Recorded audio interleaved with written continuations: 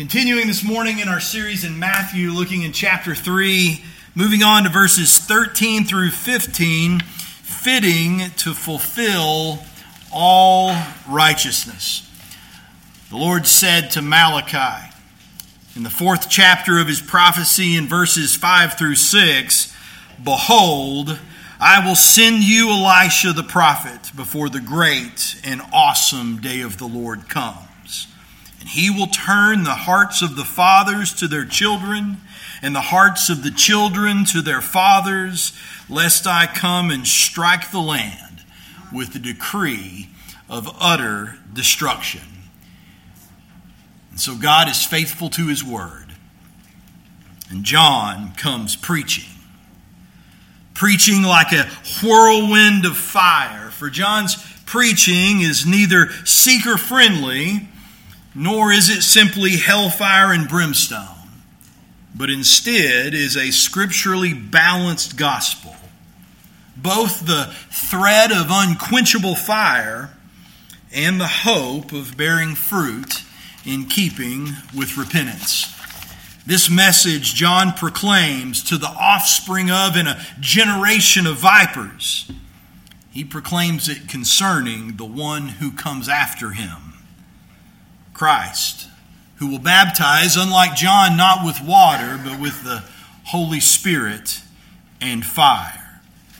He proclaims to them, "Make straight the paths of the Lord, for the kingdom of heaven and its king are at hand." And indeed, the king is literally at hand.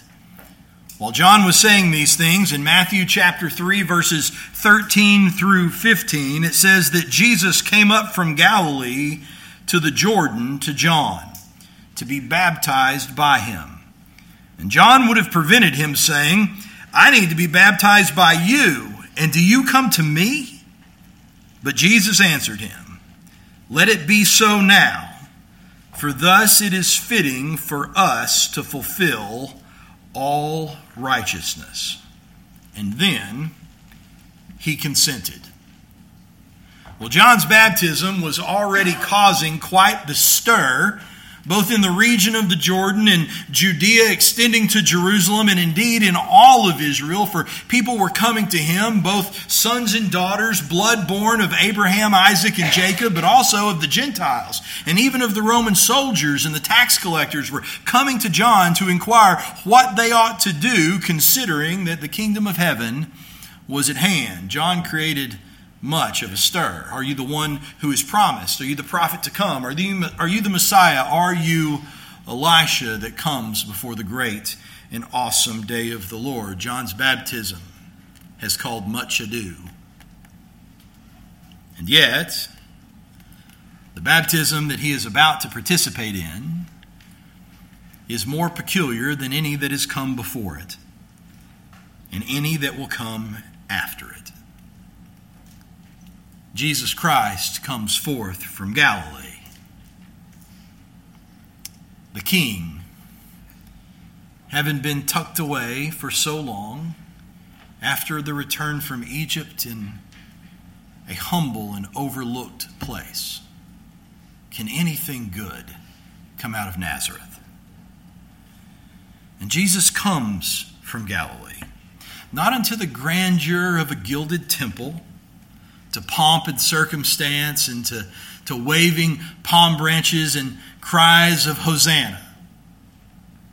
But instead, his first introduction to the public is in a barren wilderness, amongst the humility of a people being baptized unto repentance. Jews, the blood sons and daughters of Abraham, Isaac, and Jacob, coming and being ceremonially cleansed, a sign of repentance that was the same thing that they would do to a Gentile dog proselyte that intended to come alongside the promise of Israel, to be grafted in. He comes in the desert to a humble people. For it is befitting the king to come to the place where the providence of God is calling the very subjects of the kingdom that is at hand. Before we turn our focus this morning to Christ, and we will, but before we do, I want to consider the ministry of John. And I think it is a case study in what the nature of ministry is often like. For ministry is both glorious and joyful, as well as awkward and uncomfortable. And I'm not talking about just the ministry of particular office. I'm not talking about the ministry of prophet or the ministry of the pastor or the ministry of the elders or the ministry of the deacons. I'm not even talking about the ministry of particular charge, the ministry of the choir master or of the youth minister, of the children's minister. I'm talking about the ministry of the gospel of the kingdom of heaven. This ministry is miraculous and it is joyful, it is glorious, and it is awkward and left-handed and weird and uncomfortable. Man, if uncomfortable's not for you, I don't know if the gospel's for you. You have to be comfortable with being uncomfortable. You've got to be okay with being awkward. And man, you see it in John. You see, the issue here is this, that Jesus is both placing himself under the authority of a ministry that has been given over to one of the sons and daughters, one of the sons of Adam.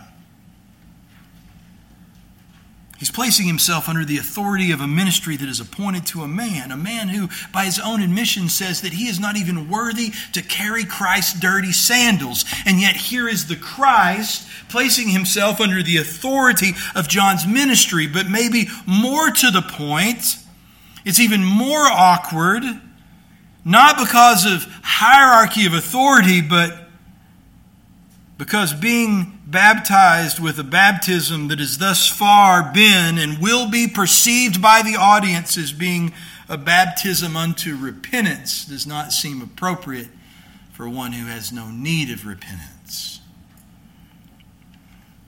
In Hebrews chapter 4, verse 15 of our Lord, the author of Hebrews says, "We do not have a high priest who is unable to sympathize with our weakness, but one who in every respect has been tempted as we are, and yet without sin." Now, a couple of weeks ago, we really dove into this idea of what it means to repent. And we said that repenting, just from a grammatical standpoint, doesn't simply mean confessing your guilt. It doesn't even mean being sorry for the trespass that you have committed. It doesn't even mean, just as the grammar would state, a turning from or a departure from a position of sin unto a position of righteousness, but it literally has with it this idea where the reason that you depart, the reason that you are sorry, is because in your mind and in your heart, the light bulb has gone off. And there is a recognition in your thinking and in your feeling that changes, that says at the very depth of your soul that this is what I was and this is what I did, and now I see the folly and the error of my way, and because of that, this has become repugnant to me, and therefore I am turning. Therefore I'm repenting. It's not just about going, oh man, if I continue down this road, if you do the math, if you work out the logic, if you solve for X, it's going to be bad. Therefore, I don't want to do that. That's not repentance. The repentance that John was proclaiming that was necessary to make straight the paths of the Lord was a repentance where in your heart you recognize and therefore are changed.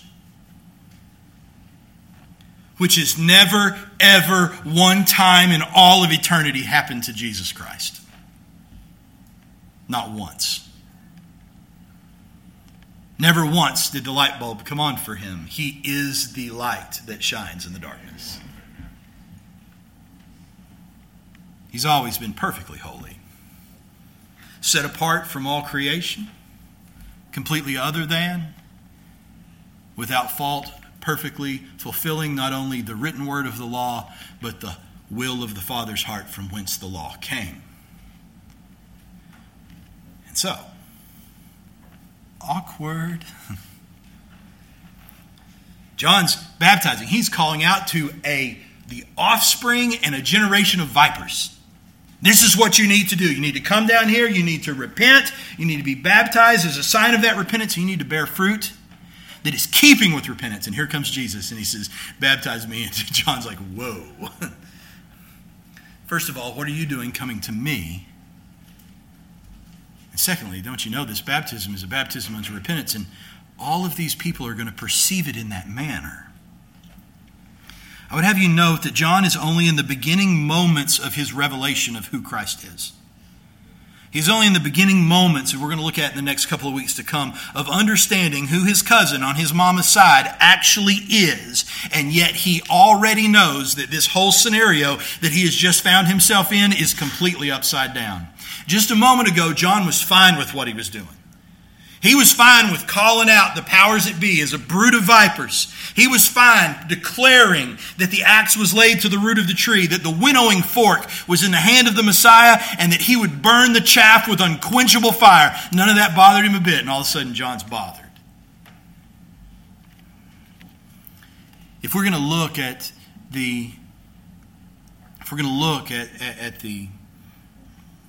incarnation of Jesus Christ as his condescension, I think we have to look at the baptism of Jesus as the humiliation of John. Because that is exactly what is happening in John's own mind and in John's own heart. You say, well, isn't it an honor? Oh, yes, it is. And sometimes the highest honors can be the most humbling. As we've noted before, everybody likes to talk about being humble, but nobody ever wants to talk about how you become humble. Because the fact of the matter is the manner in which you become humble is through humiliation. And so here's John's. Now, it's kind of a foundational statement here. I would have you note that those who serve Christ, the Father honors. Those who serve Christ, the Father honors. In John chapter 12, verse 26, Jesus says it like this: if anyone serves me, he must follow me, and where I am, there will my servant be also. If anyone serves me, the Father will honor him. And so here is a promise that comes from the lips of Christ himself, who John is not worthy even to carry his sandals. And he says, if you serve me, you'll be wherever I am. And if you serve me, the Father will honor you. And this is true regardless of the circumstance of the individual who is serving Christ. I mean, isn't that the beauty of the gospel? That even Paul, formerly Saul, who was the greatest of all Pharisees and the chief among sinners, might come in service to his Lord by the grace of God and be honored by him. This is the promise of the gospel. Those who serve Christ, the Father will honor, even though the honor is not deserved of themselves, and even serves to highlight their own unworthiness. Have you ever found yourself in that position? Have you ever found yourself in a position where there is an honor bestowed upon you, and you know, I'm not talking about false humility, I mean you know for a fact in your own heart and in your own mind that you do not deserve the honor that is being bestowed upon you? Friends, I guarantee you that will serve to highlight your own unworthiness. And so here is John, and here is Christ. Here is the Elijah who is to come before the great and awesome day of the Lord, declaring, prepare the way, make straight his paths, crying out to a brood of vipers to repent and turn, for the axe is laid to the root of the trees. And here is the one that comes to lay the axe with the winnowing fork in his hand. And John is comfortable dealing with vipers, and he is uncomfortable dealing with Christ. This deal is upside down, and John knows it. And so he says in verse 14, John would have prevented him, saying, I need to be baptized by you, and do you come to me? He says, Lord, just woe it up for a moment. Now, when it comes to prophecy about John's ministry and the way that it would be the forerunner of the coming of Christ, we most often quote two references out of Old Testament prophecy. We quote the voice crying in the wilderness out of Isaiah chapter 40, verse 3, and we quote Malachi chapter 4, verse 5 and 6 that we started with this morning, that the Lord would send Elijah the prophet before the great and awesome day of the Lord. When we consider John's ministry, it's almost always one of those two references out of prophecy that we go to. But the reality is the New Testament teaches us that the prophecy about John's ministry is scattered all over the Old Testament prophets and particularly all over the book of Isaiah. So if you want to see kind of a more fleshed out, a fuller testimony about what John's ministry would be, I think the best reference for the Gospel of Matthew would be the Gospel of Luke. And in Luke chapter 3, in verses 3 through 6, Luke records this, that he went into all the region, that being John, he went into all the region around the Jordan, proclaiming a baptism of repentance and for the forgiveness of sins, as it is written in the book of the words of Isaiah the prophet. Now, what's about to be quoted by Luke is not one verse out of Isaiah, it's from 3 separate chapters. And this is what the Lord had to say to Isaiah about the ministry of John. The voice of one crying in the wilderness, prepare the way of the Lord, make his path straight. Every valley shall be filled, and every mountain and hill shall be made low. The crooked shall become straight, and the rough places shall become level ways, and all flesh shall see the salvation of God. Now, right there in verse 6. All flesh shall see the salvation of God is taken directly out of Isaiah 52, verse 10. In Isaiah 52, verse 10, the Lord says to Isaiah that the Lord has bared his holy arm before the eyes of all the nations. And here's the quote, all the ends of the earth shall see the salvation of our God. Now that is the touchstone quote that Luke uses. A portion of Isaiah 52, verse 10. But I hope after all these years you understand the importance of context. These people were awash in the law and the prophets of God. When a portion of Isaiah was quoted, they would have grown up learning the context which it came out of. And we would do well to do the same. And so in Isaiah chapter 52, the context of the statement about John's ministry that the whole world would see the salvation of God. In verse 6, it reads like this. Therefore my people shall know my name. Therefore in that day they shall know that it is I who speak, I am. How beautiful upon the mountains are the feet of him who brings good news. Now that may sound familiar to you because Paul quotes it in Romans chapter 10, speaking about the nature of evangelism. How beautiful upon the mountains are the feet of those who bring good news, who publish peace, who brings good news of happiness, who says to Zion, your God reigns. The voice of your watchmen, they lift up their voice. Together they sing for joy, for eye to eye they see the return of the Lord to Zion. Break forth together in singing, you waste places, O Jerusalem. For the Lord has comforted his people. He has redeemed Jerusalem. The Lord has bared his holy arm. before the eyes of all the nations, and all the ends of the earth shall see the salvation of our God. Now, Luke tells us that speaks about the ministry of John the Baptist in declaring the imminent coming of Christ. And in a nutshell, here's what that ministry is going to contain. First of all, it is going to speak to the salvation to come.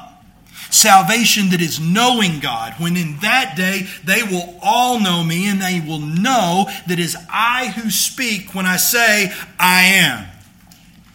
This is the very definition of salvation that Jesus himself gives in John chapter 17 in the high priestly prayer when he says, "This is eternal life, that they know you, O Lord, and Christ whom you have sent." But Isaiah doesn't leave it there. It's not just that salvation is coming. In verse 7, he even explains the means by which salvation would come, the foundation of evangelism that John uses in Romans chapter 11 when he says, "Blessed are the feet of those who come bearing good news." He talks about the salvation of knowing God, the evangelism that would bring that salvation to his people, and the reality of the watchman, of which John is the chief and the last. The reality of the watchman is this. In verse 8, "The voice of your watchmen, they lift up their voice together, they sing for joy." Why? Because the friend of the groom hears the voice of the groom coming. Together they lift up their voice. They sing for joy, for eye to eye they see the return of the Lord to Zion. It is the privilege of these watchmen, it is the privilege of these men, of which John is the chief and the last, to be the ones that get to sing for joy when the thing they have been proclaiming for so long, that the kingdom of heaven is at hand and the king is near, and now he is so near, I see him coming. And he's so near that John sees him, and he sees him eye to eye. And it is glorious and it is uncomfortable. For a fallen man to look a holy God eye to eye will always be glorious. And it will always be uncomfortable. Isaiah chapter 52 verse 8 is the reality of the watchman that is seeing the Lord eye to eye, that John the Baptist is living in Matthew chapter 3. What do you mean you come to me to be baptized? I should be baptized by you. What do you mean coming to a baptism that has been unto repentance when you have no need to repent? This is as left-handed and awkward as it can be. This is what John is living as he looks at him face to face. John knows his place and he knows it shouldn't be this way. And the honor that is being bestowed upon him only serves to highlight in his own heart his own inadequacy to perform it. And in verse 15, we see Christ's response. In verse 15, "But Jesus answered him, Let it be so now, for thus it is fitting for us to fulfill all righteousness." And so what Jesus does is basically this. John protests. He objects. This baptism isn't for you, and it shouldn't be me. It ought to be you baptizing me. John objects. And Jesus accepts his premise. Let it be so for now. Jesus accepts his premise, but he rejects his application. Jesus says, you're right in your thinking, John, but you're wrong in your application. You ever been there? Have you ever, quote unquote, meant well? and maybe even been correct in what you were trying to accomplish, but just did a horrible job of actually accomplishing it. It's basically what Jesus says to John. He says, I accept your premise. I reject your application. He says, let it be. Let it be. It's a compound word in the Greek that is formed by taking a preposition and a verb and squishing them together. The preposition is the closest thing that we would have in the English is the word from. And it means to send out away. And so, you know, if you have something and you press that out and you send it away from the source or the place that it was at rest, then it is going out from. So it's the preposition for from, and then it's the verb that means to send. And so this is the idea that something is not going out from you by accident, but it's on purpose. I'm sending it forth. Literally, to send forth from, but if you want to bring it in kind of the modern day English, what Jesus is really saying is something akin to let it go. John comes with his protest, says it shouldn't be this way. It ought to be you baptizing me, not me baptizing you, and yet you come to me, and Jesus goes, let it go, man. I agree. I don't disagree. I agree. Let it go. Actually, let it go is probably not correct, because letting it go kind of has this idea that you're holding on to it and it'll escape on its own if it will. Really what Jesus is saying is put it away. Cast it off. Send it forth from here. This idea that you have is good in its understanding. It is bad in its application, so cast it off. Send it forth. Let it go. Guys, I got to tell you that while the grammar in the Greek would contain no indication of pain, I believe that the King James Version captures well the heart of John when it translates it like this. Then cometh Jesus from Galilee to Jordan unto John to be baptized of him. But John forbade him, saying, I have need to be baptized of thee, and comest thou to me? And Jesus answered and said unto him, suffer it to be so for now. I love it. Suffer it to be so, John. Yes, you're correct. You're correct in the isolation of your summation that says that I have no business being baptized unto repentance, even if that is just the perception of the people.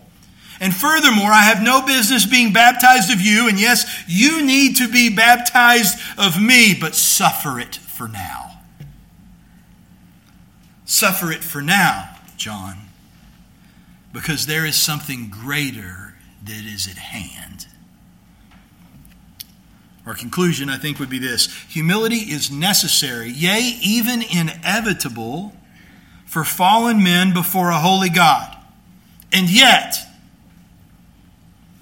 humility is never a fitting excuse to deny his will once it is declared. Humility is necessary before a holy God. It's commanded of us. But it is never an excuse to deny his will. Look, John is the guy that just said to this brood of vipers, don't think that you should have any confidence because you're the sons of Abraham. Don't you know that God is capable even to raise up from these stones sons and daughters from Abraham? So if you think that makes you special and puts you in a place where God is beholden to you, then you are sorely mistaken. And if you continue in that, you will find out when the winnowing fork is in his hand. Now, if you're the guy that believes that if what is necessary is sons of Abraham, and you believe that God is able to look at this chunk of granite over here and go, son of Abraham, bam, there, I got another one, I don't need you. If he's capable of doing that, then how in the world could you not confess that he is capable of coming to you and go, here's the deal, let it go, buddy. Because what's necessary for today is for me to be baptized by you. If he can do this, how can he not do that? if he is sufficient to raise up a rock for his own sons and daughters, then how is he not sufficient to take you who are insufficient and make you sufficient to do that which he has ordained? Humility, while necessary before God, is never a fitting excuse to deny his will, no matter how inadequate you are or no matter how uncomfortable it makes you feel. Friends, do you think I'm adequate for this desk? If you do, you would be mistaken. Do you think Damon and Jim are adequate to be elders at Mount Zion? Do you think that Aaron and Heath are adequate to be deacons at Mount Zion? Do you think Toby is adequate to lead in worship of a holy God? Do you think David and Alvin are adequate to fulfill the ministerial roles that they're doing? Do you think Mark is adequate to do what the Lord has called him to do? Do you think you're adequate to go share the gospel of life in the midst of a dark and dead world? Let me assure you, you are not. And the fact of your inadequacy that will be highlighted when he asks you and honors you to participate in these things, the fact that you're inadequate gives you no excuse not to go and be faithful to what the Lord has called you to do. For he is the one that calls forth children for Abraham out of rocks. He is the God, according to what Paul said in the book of Romans, that calls into existence that which does not exist. You can't say these things about him on one hand and then use your own ability as an excuse not to do what he has sent you forth to do, no matter how uncomfortable it makes you. Or if you want me to put a finer point on it, I will say this: pretentious humility is false humility. Let me tell you guys, you can pretend to be humble. That's what pretentious means, all right? You can pretend unto humility when actually you're prideful, if the purpose of that humility is to get you off the hook for something that you are uncomfortable with doing. Oh, I'm just not capable. It's just not my gifting.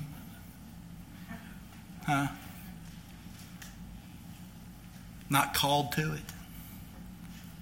Of course, that's a problem for John when it's Jesus Christ himself that's the one calling you to let it go.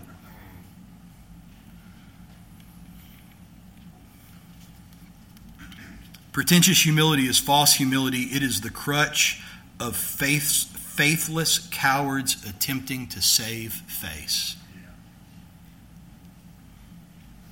To get off the hook in a way that looks righteous. Let me tell you what, if John's going to fulfill the command, if he's going to be righteous, then what he's going to do is do what he cannot do and feel incredibly awkward while he's doing it. Matthew Henry put it this way, and then we'll move on from John and begin to focus on Christ. Matthew Henry said it like this: with the will of Christ and this reason for it, John was entirely satisfied, and then he suffered him. The same modesty which made him at first decline the honor Christ offered him now made him to do service that Christ enjoined to him. Note that no pretense of humility must make us decline our duty.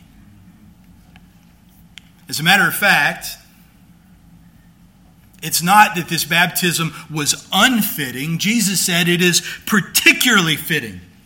And that's what Jesus says when Christ woes him up and he says, John, cast it off. I agree with your premise, but I disagree with your application. He says to him in Matthew chapter 3 and verse 15, let it be so now, for thus it is fitting. It is fitting. And I'm not going to do all the Greek study this morning, but I'll just tell you this. That does not mean it's appropriate. That doesn't mean Christ is going, hey, listen, I understand your concerns, but look, I know some stuff you don't know, and this is actually appropriate, even though it feels like it's not. That's not what it means. The word for fitting means eminence and excellence. Jesus says, John, cast that thought off. You understand some stuff, but you don't understand everything. And I'm here to tell you that you baptizing me today is not only appropriate, it is excellent that you do so. That this is the revealed, ordained will of a perfectly glorious, perfectly righteous and perfectly holy God. What you're about to do today, John, is excellent, and it shouldn't make you awkward. What it ought to make you is joyful. And here's why it should. I don't know if you've noticed or not, but pronouns are important. They've always been important. And there is great joy in the pronoun usage that Christ employs concerning his baptism. Look what he says in verse 15. But Jesus answered him, "Let it be so for now. Let it go. For thus it is excellent for us to fulfill all righteousness." He says it is fitting for us to do this. Note, he does not say it is fitting for me to do this. Because see, that's what I would expect. I think that's probably what John would have expected. If you're John, and the honor that is being bestowed upon you for service to Christ serves to highlight your own inadequacy in your own heart so that you look at Jesus himself and argue with him. That's a gutsy move. Typically not recommended. But here he is, the creator of all that exists and the holder together of that existence. And John, who is currently being held together by the will of Christ himself, like in his physical, spiritual being, looks at him and decides, I'm going to argue with you. No, I shouldn't be doing this. Yeah. You would expect, if you're John, for Jesus to say, okay, John, let it go. And here's why. Because I have a priority that's not you. I have a priority that's not your comfort. I don't care if you feel awkward. I don't care if this highlights your inability. I am able. And so therefore, get over it. Because this is necessary for me to fulfill all righteousness. But that's not what Jesus says. Jesus says it's necessary for us to fulfill all righteousness. I don't think I have to tell you this if you're a regular at Mount Zion. I think you probably already know. If you're a student of Scripture, you certainly know Christ does not need us. Amen? Amen. Hey, buddy, that ought to be a strong amen. That's a joyful amen. You don't want a God that needs you. You are frail. You are broken. And even the great things in you that God has put in you today are only in a jar of clay that will smash against the rocks if hard pressed. If God is dependent on you, if he is dependent on me, he will most certainly fail. But Jesus doesn't need you. You say, man, that hurts my feelings. No, friends, what it's going to do, it should make you feel awesome. Should make you feel awesome. God doesn't need you. Christ doesn't need us. In Matthew chapter 19, verse 26, concerning this salvation, Jesus said, with man it is impossible. In John chapter 2, verse 24, it said Jesus on his part, I love that statement, Jesus on his part did not entrust himself to them because he knew all people and needed no one to bear witness about man, for he himself knew what was in man. Because he made man, and he's holding every single man together. Colossians chapter 1. Jesus doesn't need you. He doesn't need me. He doesn't need John the Baptist. Instead, in this imminence of the excellence that is fitting, he willfully chooses his people to come along with him. Oh, friends, Jesus doesn't need you.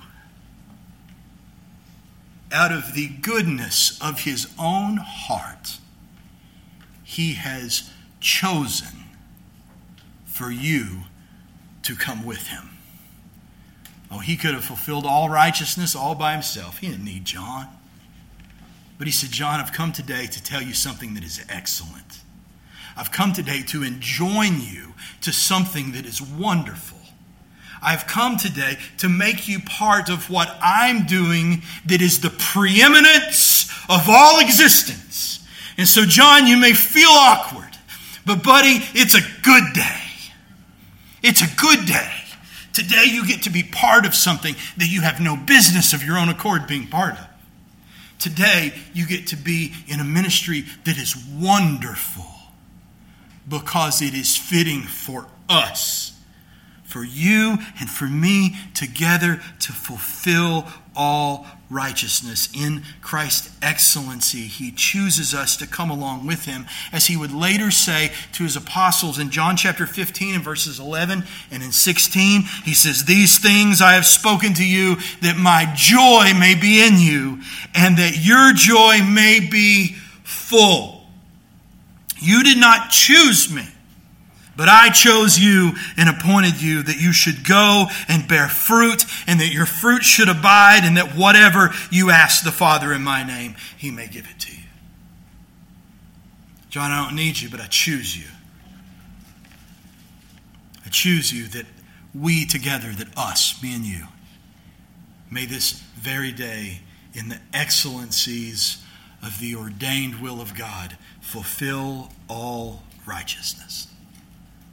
And so very briefly this morning, let's move our focus now from what John is going through to what Christ is accomplishing. If this baptism that is so awkward for John and highlights his own inadequacies, if this baptism is so excellently fitting, then what is it fitting for? Well, you don't have to be a great exegeter of Scripture to be able to say, according to Jesus' words, it is fitting to fulfill all righteousness. But what does that mean? Well, generally speaking, what we see here is Christ fulfilling his humility. And scholarship has written much about this. I mean, if you have one of those Bibles with a line across the middle of the page that has, unadulterated truth above the line and the opinion of men below the line, then you're going to see some of this there. There's been whole books written about it, and rightfully so. It's solid stuff, and Scripture speaks to it. Generally speaking, what we see Christ here is fulfilling righteousness in his humility. Well, once again, if you still have your finger there, if you don't, you can flip back in Luke chapter 3 in verse 5. Luke chapter 3 and verse 5, quoting once again out of Isaiah, speaking of the ministry of John, it says that every valley shall be filled, and every mountain and hill shall be made low, and the crooked shall become straight, and the rough places shall become level ways. Now, that quote isn't out of Isaiah 11, and it's not out of Isaiah 52, it's out of Isaiah 57. In verse 14, where the Lord says, "And it shall be, build up, prepare the way, and remove every obstruction from my people's way." That's the quote. But guess what we're going to do? We're going to go to the context. And in Isaiah 57, verse 14, "And it shall be said, build up, prepare the way, remove every obstruction from my people's way. For thus says the one who is high and lifted up, who inhabits eternity, whose name is holy." This is what he says. "I dwell in the high and holy place, and also with him who is of a contrite and lowly spirit, to revive the spirit of the lowly, and to revive the heart of the contrite." What a beautiful thing. That the holy God who dwells on high from all eternity would condescend to come and also dwell amongst the lowly and the contrite of heart. And indeed, Christ has. And I can testify to it because he's come to dwell with me. And I know he's come to dwell with you. And we are lowly people. And so praise the Lord that in the ministry of John, he was proclaiming a straightening of paths and a leveling of mountains and a filling up of valleys that would include Christ coming to dwell with the lowly. And here we see Christ coming and in vindicating this ministry and saying, yes, it is my ministry. And it is what is foretold. We see Christ identifying himself with sinners, those for which he will become sin. As Paul would say in 2 Corinthians chapter 5, for our sake he made him to be sin who knew no sin, so that in him we might become the righteousness of God. Here we see him coming in his humility, testifying to his death and his resurrection that is to come. A foreshadowing in this water baptism of his true baptism. For if you'll remember from last week in Luke chapter 12, verse 49 and 50, he said, I came to cast fire on the earth, and would that it were already kindled. I have a baptism to be baptized with. How great is my distress until it is accomplished. I mean, there's no doubt that generally speaking, even specifically out of Isaiah chapter 57, verse 14 and 15, that what you see here is Christ fulfilling righteousness alongside John in his humility. He's humbled. These people are assuming it's a repentance baptism, and therefore he would need to repent. After all, he is becoming himself to become sin. It is a testimony of his death and resurrection to come, and yet there must be something more here. And I don't say that there is simply something more. I say there must be something more. All of that is true, but it's incomplete. And the reason I say that there must be something more is because the word for fulfill means to bring to completion. It's the same word that Jesus used in John chapter 15 when he said, I have come that my joy may be in you and that your joy may be full. Not full like a bucket is full of water that may become empty again, but the fullness of completion where the purpose and the will of God has been brought to its designed end. He says it is excellently fitting for us to fulfill, to bring to completion all righteousness. And so the reason that I say that there must be something more here than simply Christ fulfilling righteousness in his humility is because identifying himself with sinners and becoming sin is not being brought to completion at Bethany on Jordan. As a matter of fact, it is just beginning. The fact that it is a testimony of the fullness of his baptism into death and resurrection that is still to come is not something that is being brought to completion by him and John on this day. It is something that is looking forward to an event that is still 3 years away. Identifying with and testifying to realities not yet come is not completion, but instead indicates a current state of the exact opposite. It indicates a current state of incompletion. And so while all of that is true and good and glorious, that Christ condescended to come and be amongst the lowly and become sin for us, and a testimony of his true baptism that is to come, that's not what's being completed on this day. And so it begs the question, what particular righteousness that indeed encompasses all righteousness? Because this isn't just fitting, it's not just excellent to bring to completion a righteousness. This is excellent to bring to completion all righteousness. What righteousness are Jesus and John about to complete? Well, it's not a general walking in humility. It is a specific fulfilling of all righteousness at the baptism of Christ. Here's the deal, guys. The crowd may well assume that his baptism was unto repentance. No matter. Let him assume for the moment.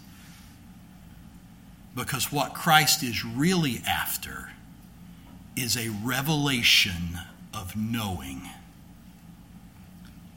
What Christ is really after, the light that is come into this world, is for people to see the light. And he gets it. Last this morning, look with me in the Gospel of John, chapter 1. In the Gospel of John, in chapter 1, in verse 29 through 31, it says, the next day, he, that being John the Baptist, the next day he saw Jesus coming toward him and said, behold, the Lamb of God who takes away the sin of the world. This is he of whom I said, after me comes a man who ranks before me, because he was before me. Boy, we don't even have time to dig into that. I myself did not know him, but for this purpose I came baptizing with water. You know what I love about the Gospel of John? The Gospel of John doesn't just tell you the who, the what, the when, the where. The Gospel of John also tells you the why and the how. And so here it is. You want to know how righteousness is being fulfilled? You want to know the excellency of what will bring it to completion? John says, this is what my ministry was about. For this purpose I came baptizing with water, that he might be revealed to Israel.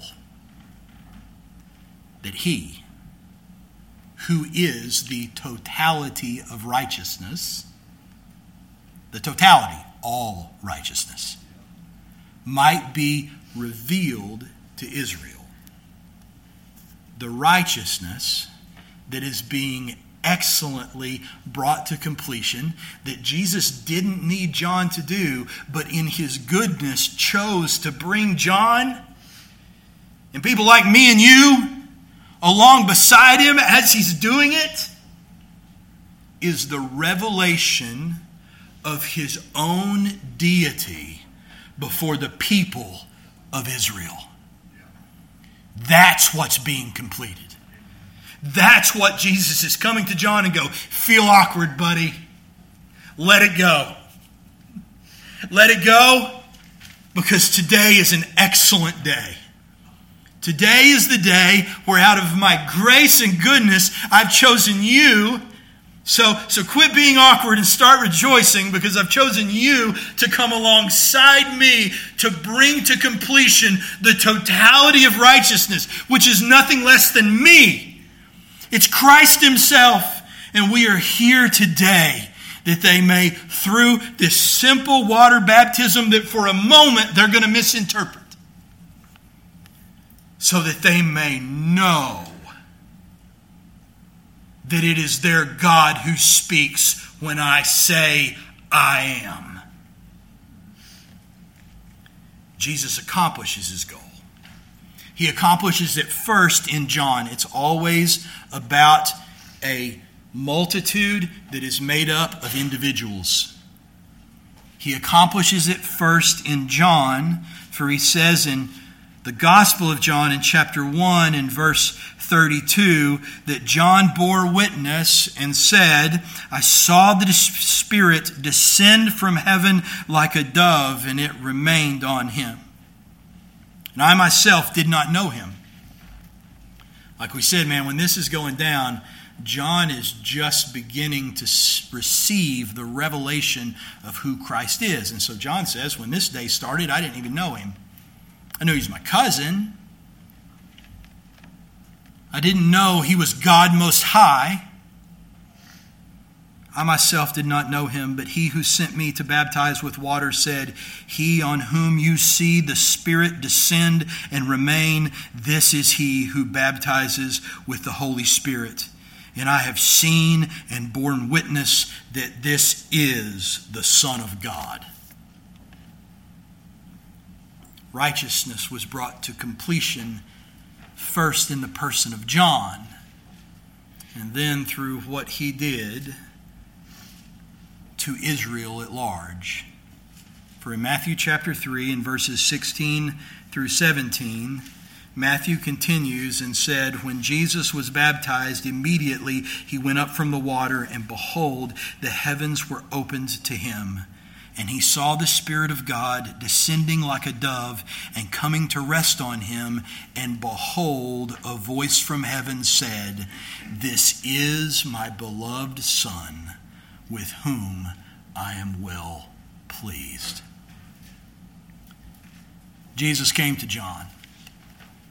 He honored him. It highlighted his inadequacy. It made him feel awkward. It made him protest. Christ agreed with John's premise, but he rejected his application. He said, "No, John, today is an excellent day. Today is an excellent day for me to do what I could do on my own, but instead have chosen you to come along with me. Today is an excellent day, John. Today is the day when we bring to completion all righteousness. Not in humility, not in identifying with sin, but when I show you and Israel who I am, when the Father himself speaks of his love for me from on high." That is an excellent day. Amen? Amen. Listen, friend, the reality is this, is that while every single experience of the grace and mercy of Jesus Christ is particular to the individual that experiences it, it is personal. The reality is the nuts and bolts have the same commonality for us all. For we were all conceived, born, and lived in the iniquity of our sin and our own inadequacy until the moment that Jesus Christ said, "Today is an excellent day." It's an excellent day. For it's no longer me and you, now it's us. This is true for John, it's true for you. My friend, it'll be awkward, it'll be uncomfortable. It will be glorious and it will be excellent on the day that you see him for who he is. John saw him. The people at Bethany on Jordan saw him. I pray today would be the day that you see him and cease being the offspring in a generation of vipers. Instead, make straight the paths of the Lord, for the kingdom of heaven and his king is at hand. Pray today would be the day that you place your faith in Christ. And in doing so, become part of the kingdom. You can do it right where you sit. You can do it on the stairs. You can do it in your car. I just pray that you do. Let's pray.